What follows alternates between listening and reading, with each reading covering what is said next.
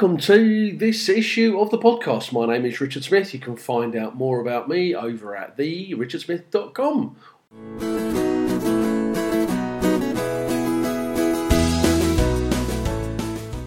Hi, thanks very much for popping by.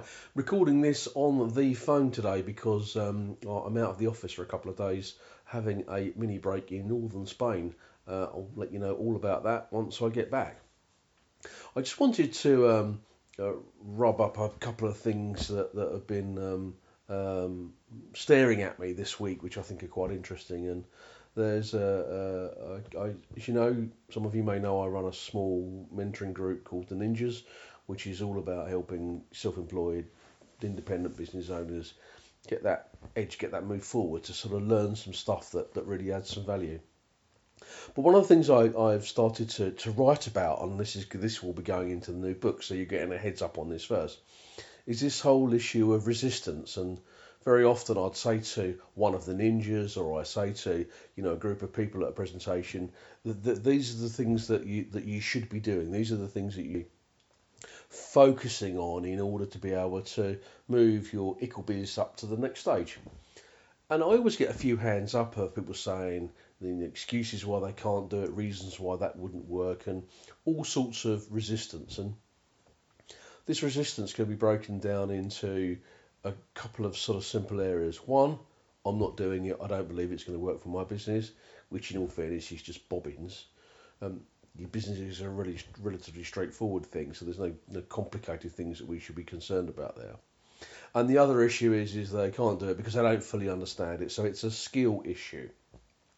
But what happens is that we automatically go inward looking. We automatically say, oh, well, that wouldn't work for my business. There's no point in even trying it, or I don't have the skills, I don't have the knowledge, therefore I'm not even going to do that. I'm going to look for the next bright, shiny object.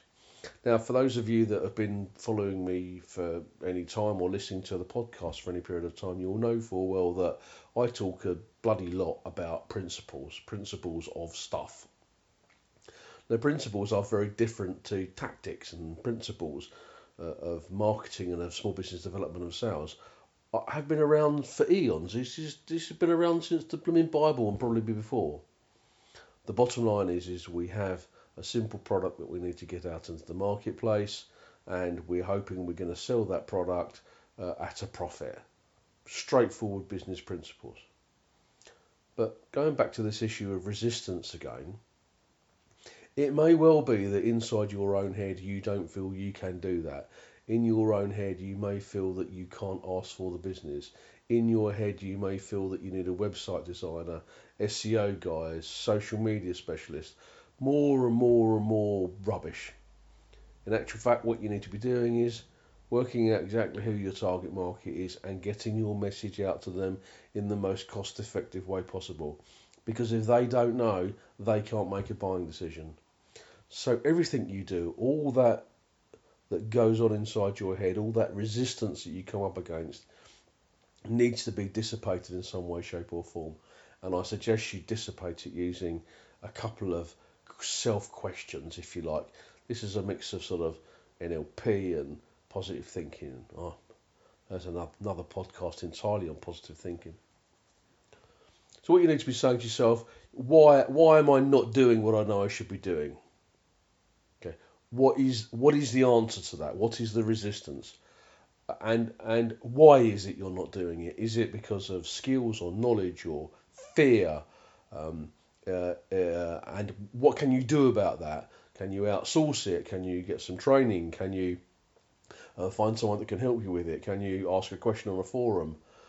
In order to work through the resistance to get you to a point where you're going ahead and doing this. And I can absolutely assure you of this, that the pain you're going to go through in terms of moving yourself forward is far less than the pain of bankruptcy or not being able to feed your children, because that's what we're comparing it against. If you can't get through this resistance, if you can't move yourself forward, you're going to starve. Anyway, that's it for today. Thank you very much for listening. Don't forget, you can find out more about me over at www.therichardsmith.com. Thank you for listening.